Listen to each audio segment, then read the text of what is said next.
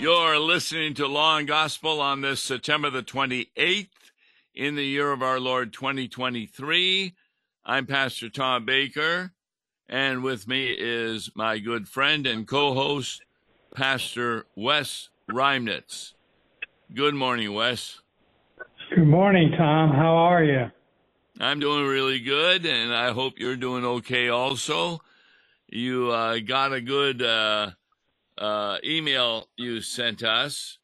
You know, a lot of people are just totally confused as a Christian when we see so-called Christian pastors who are saying there's nothing wrong with being a gay person.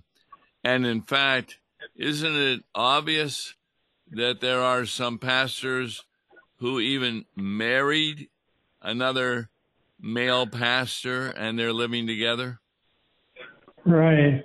I just ran across an article where a Methodist pastor had been defrocked for doing a gay wedding, and then they since overturned it and allowed him back in, saying it's okay. Yes. Yeah. Well, you can understand that out of Methodism.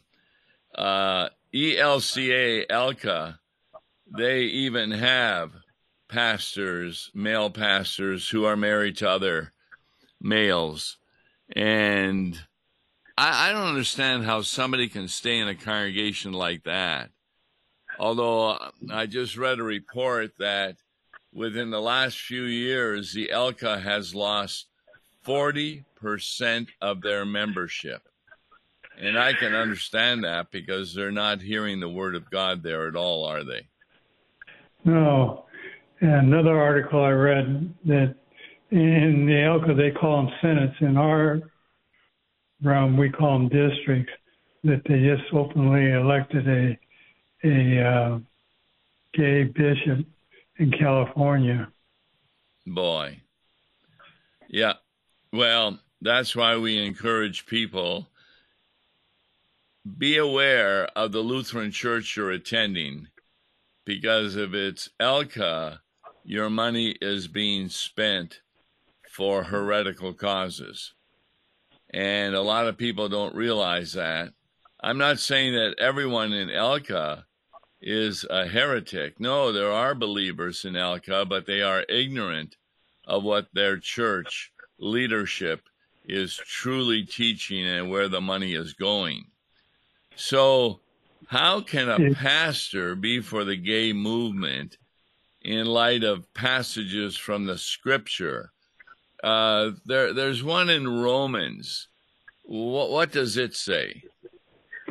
Well, Romans chapter 1 to begin with, for this reason God gave him to dishonorable passions, for women exchanged natural relations with those contrary to nature, and men likewise gave up natural relations with women and were consumed with passion for one another, men committing shameless acts with men and receiving in themselves the due penalty for their error.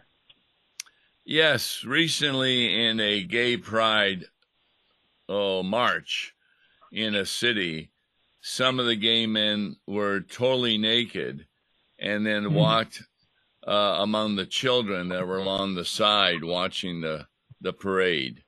And this didn't seem to cause much of a problem for those people who were at the parade. But it shows how shameless they are. And as the Bible continues, they're filled with all manner of unrighteousness, evil, covetousness, and malice. And though they know God's decree that those who practice such things deserve to die, they not only do them, but they give approval to those who practice them. So if you're in such a congregation where the pastor is for the gay movement, you need to understand that that's what he's going to be telling your children in youth confirmation. So how did this come about where you got such an obvious Bible passage from Romans by the Apostle Paul that theologians in the 20th century now say it's not true? Well, what happened was they said that Paul contradicts what Jesus has to say. And that's how they kind of get around it. Jesus never said it. Paul came up with a new teaching. Oh, that's interesting. So the writings of Paul are different than the sayings of Jesus they're talking about. But are the writings of Paul different from when the Bible says, and this is what God says? Because Jesus is God, so is the Father. Are there any passages where God speaks out against the gay movement? Well, there's Levitical law. You take Leviticus 18, you shall not lie with a male as with a woman. It is an abomination.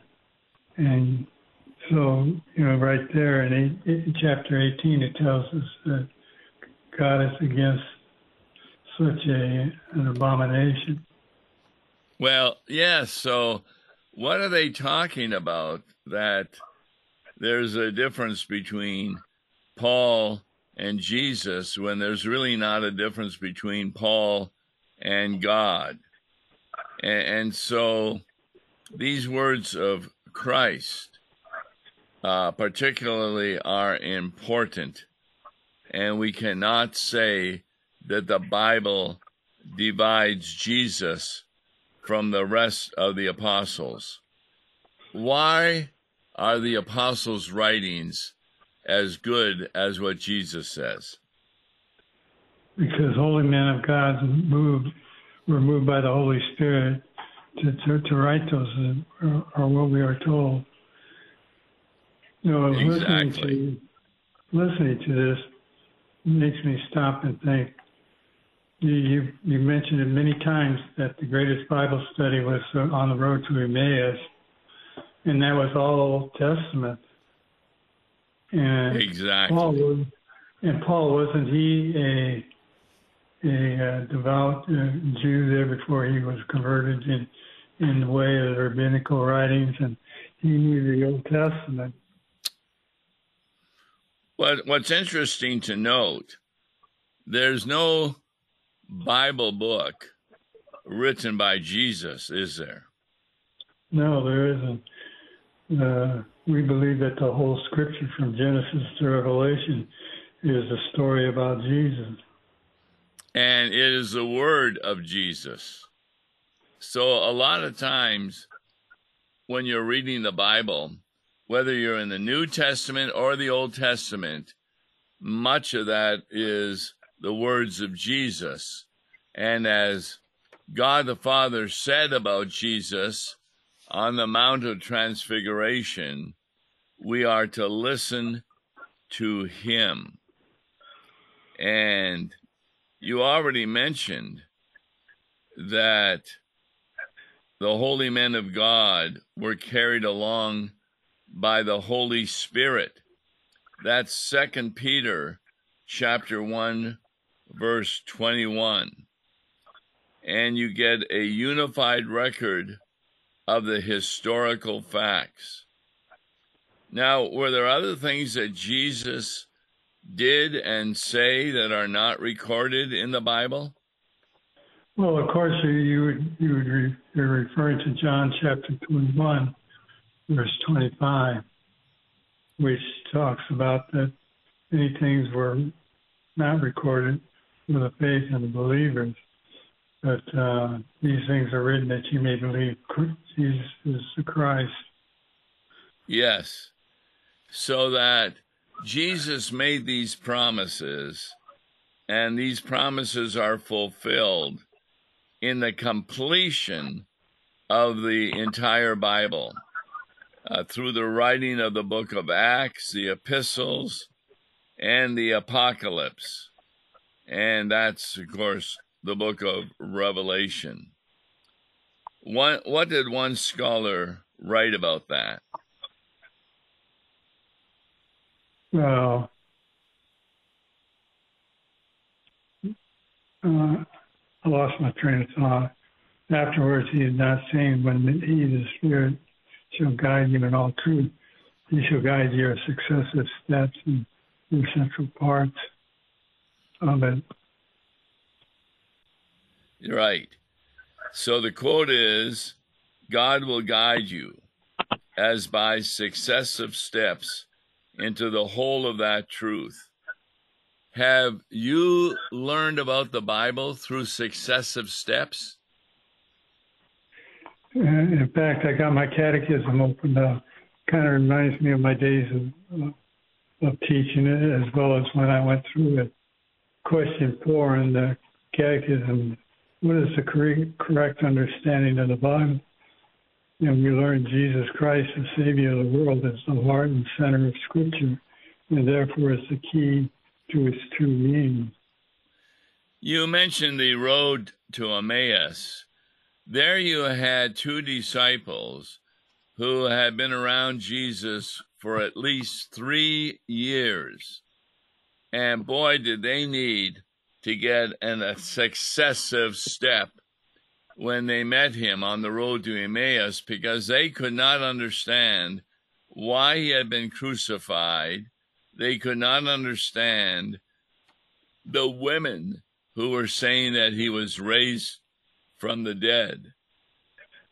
And that's why we encourage people to come to church every week, because you are successively learning new things about the Bible that you did not know the week before. And that is to comfort you. Right, and that's what we taught with our junior confirmands, our 7th and 8th graders, that this intense study is just the beginning of an intense love and knowledge of learning about Jesus and his truth. That it doesn't, confirmation is not the end of learning, but the beginning of more intense learning. And that really follows the next step, is that we need to have a satisfactory answer, is why there exists apostolic teaching that appears to be new ethical teaching, distinct from what our Lord taught during his earthly ministry. Can you give an example of one of those items? Well, there was a charge to the married people in 1 Corinthians 7. To the married I give this charge, not I, but the Lord, that the wife should not separate from her husband. As to the rest I say, not the Lord, that if a brother has a wife who is an unbeliever, she consents to live with him, ye should not divorce her. If any woman has a husband who is not an unbeliever and he consents to live with her, she should not divorce him. But if the unbelieving partner separates, let it be so. Now that's really kind of important, because within that passage from 1 Corinthians 7, beginning with verse 10, Paul says, to the married, I give this charge, not I, but the Lord. And then he says it in the next sentence, to the rest, I say, I, not the Lord. Now, in the first one, he appears to be saying something that he got from the Lord himself. In the second one, he's saying something that he has to say, and he doesn't indicate that it's from the Lord. Do we still need to listen to Paul when he speaks in that way? Well, yes. I mean, he's given us advice that we should follow, and I would rather say that it's advice that he predicates on the Word of God. So what we're saying is that sometimes Paul is repeating what he heard from the Lord Jesus or from his disciples what the Lord said, and other times he is giving new information that the Lord had not said, but was still inspired and inerrant because Paul is being moved by the Holy Spirit. And I agree with you. Like I said, Paul has an Old Testament learning background, so he knew what the Word of God had to say in the Old Testament, and we believe that he was trained by Jesus after his road to Damascus experience, that he spent several years in the desert being taught by Jesus. So sometimes that passage is understood as if Paul were instituting a difference between the authoritative teaching of Christ and his own unauthoritative judgment on questions bearing upon marriage and separation. But is that what you find with a careful reading of the whole passage? No, it's the utterance of Christ as in the days of his flesh. On the other hand, it's the teaching of the apostle that went, on the cases dealt by Christ on the other. So he separates out his teaching from Christ. Can you think of something you preached in a sermon that is not found in the Bible? Well, I don't think I can remember a time I didn't. I always try to find something that was. Well, I can think of about 100 of them. 100. For example, should you tell your congregation not to go over the speed limit when they're driving? Well, yeah. Is that in the Bible anywhere? No. Then how can you say something like that if it's not in the Bible? It's not specifically stated in the Bible you should not go over the speed limit, but it does talk about it in Romans where you should obey those in authority over you. Excellent. Exactly. So there are hundreds of times in a sermon that you're talking to people in your own congregation, and they may have a vocation that isn't even found in the Bible, but maybe they are sinning through their vocation, like maybe being a construction worker. I don't remember too much from the Bible about how construction workers are to operate properly in the world, but it sure comes close when you're dealing with the fourth commandment and other commandments. And we can expand on that and help the people to realize things they may not know of from the Bible, but what the Bible would definitely agree with. I would agree with that. I think that's a good explanation that you're talking about the sanctified living and how Yes. we carry that every day in our life. Well said. Yes. And that sanctified living, all of the commandments from God are not necessarily specifically found in the Bible, because a lot of the elements that we deal with in our life today weren't even present in the time of the Bible. But for example, when it talks about speaking out against the immorality of the world, there's immorality in our day that is different than the immorality in the day of Jesus. What is the danger of pitting the teachings of Jesus in contradiction to those of the Apostle Paul? Well, it can result in a division in the Bible. The people can be led to undermine both the apostolic teaching of redemption, as well as the apostolic ethic of lives of members of the New Testament, such as homosexuality.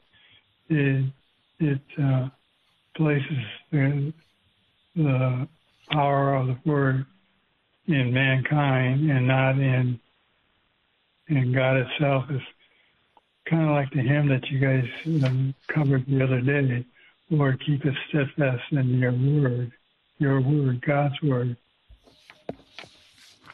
It kind of reminds me that if you're going to say we can show contradictions between what God says and what Paul says, then the people at the Babylonian captivity could be correct in saying that what Jeremiah said is not what God is saying.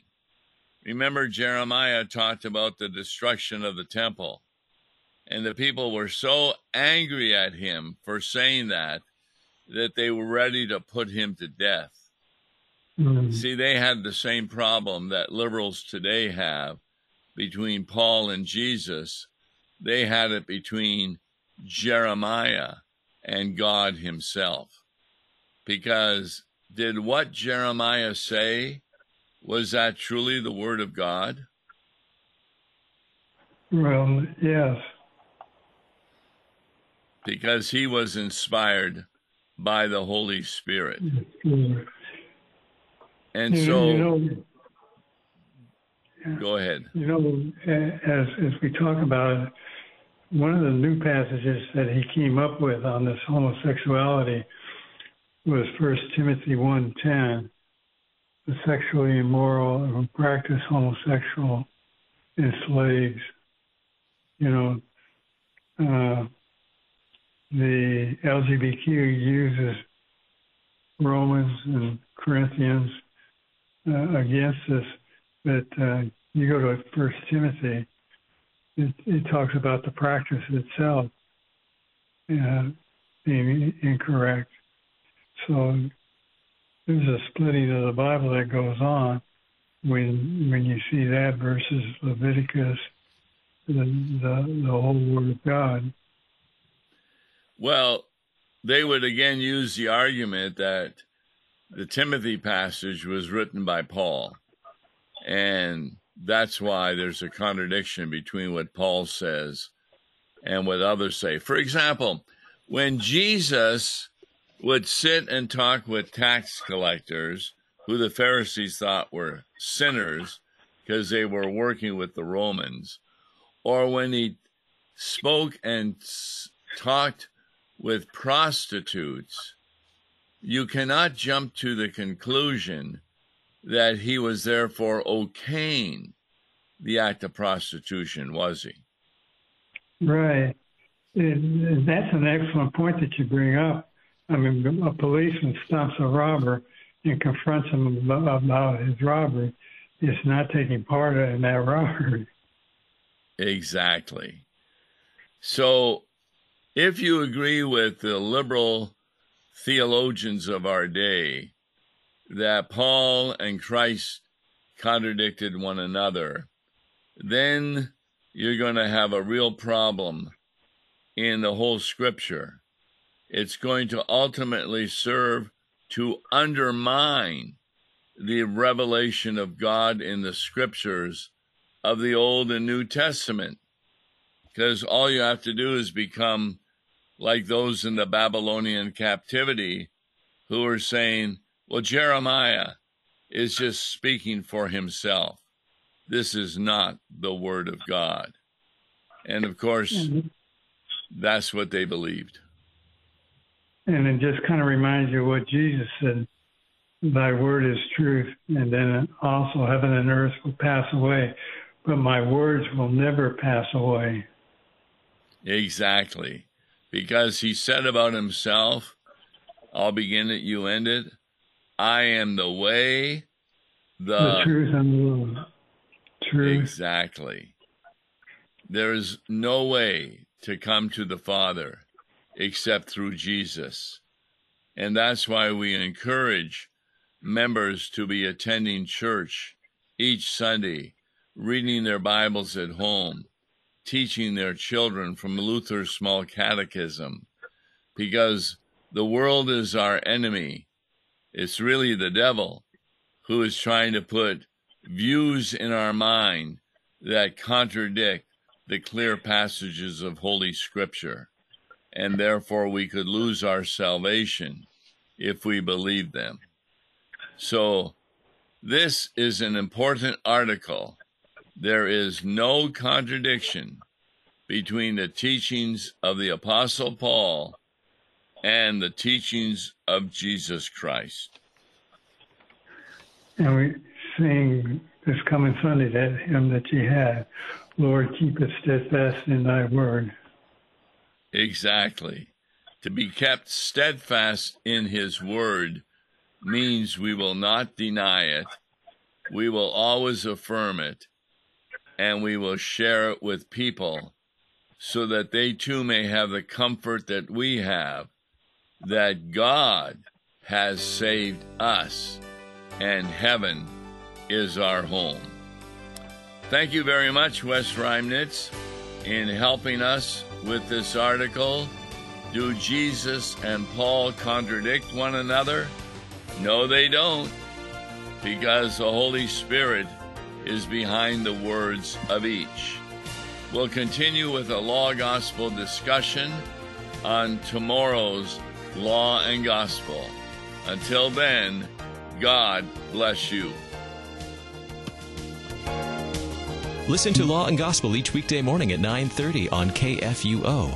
For a tax-deductible gift to Law and Gospel, please make your check out to Law and Gospel and mail to Law and Gospel, P.O. Box 28910, St. Louis, Missouri 63132, or call toll-free 1-877-267-1962.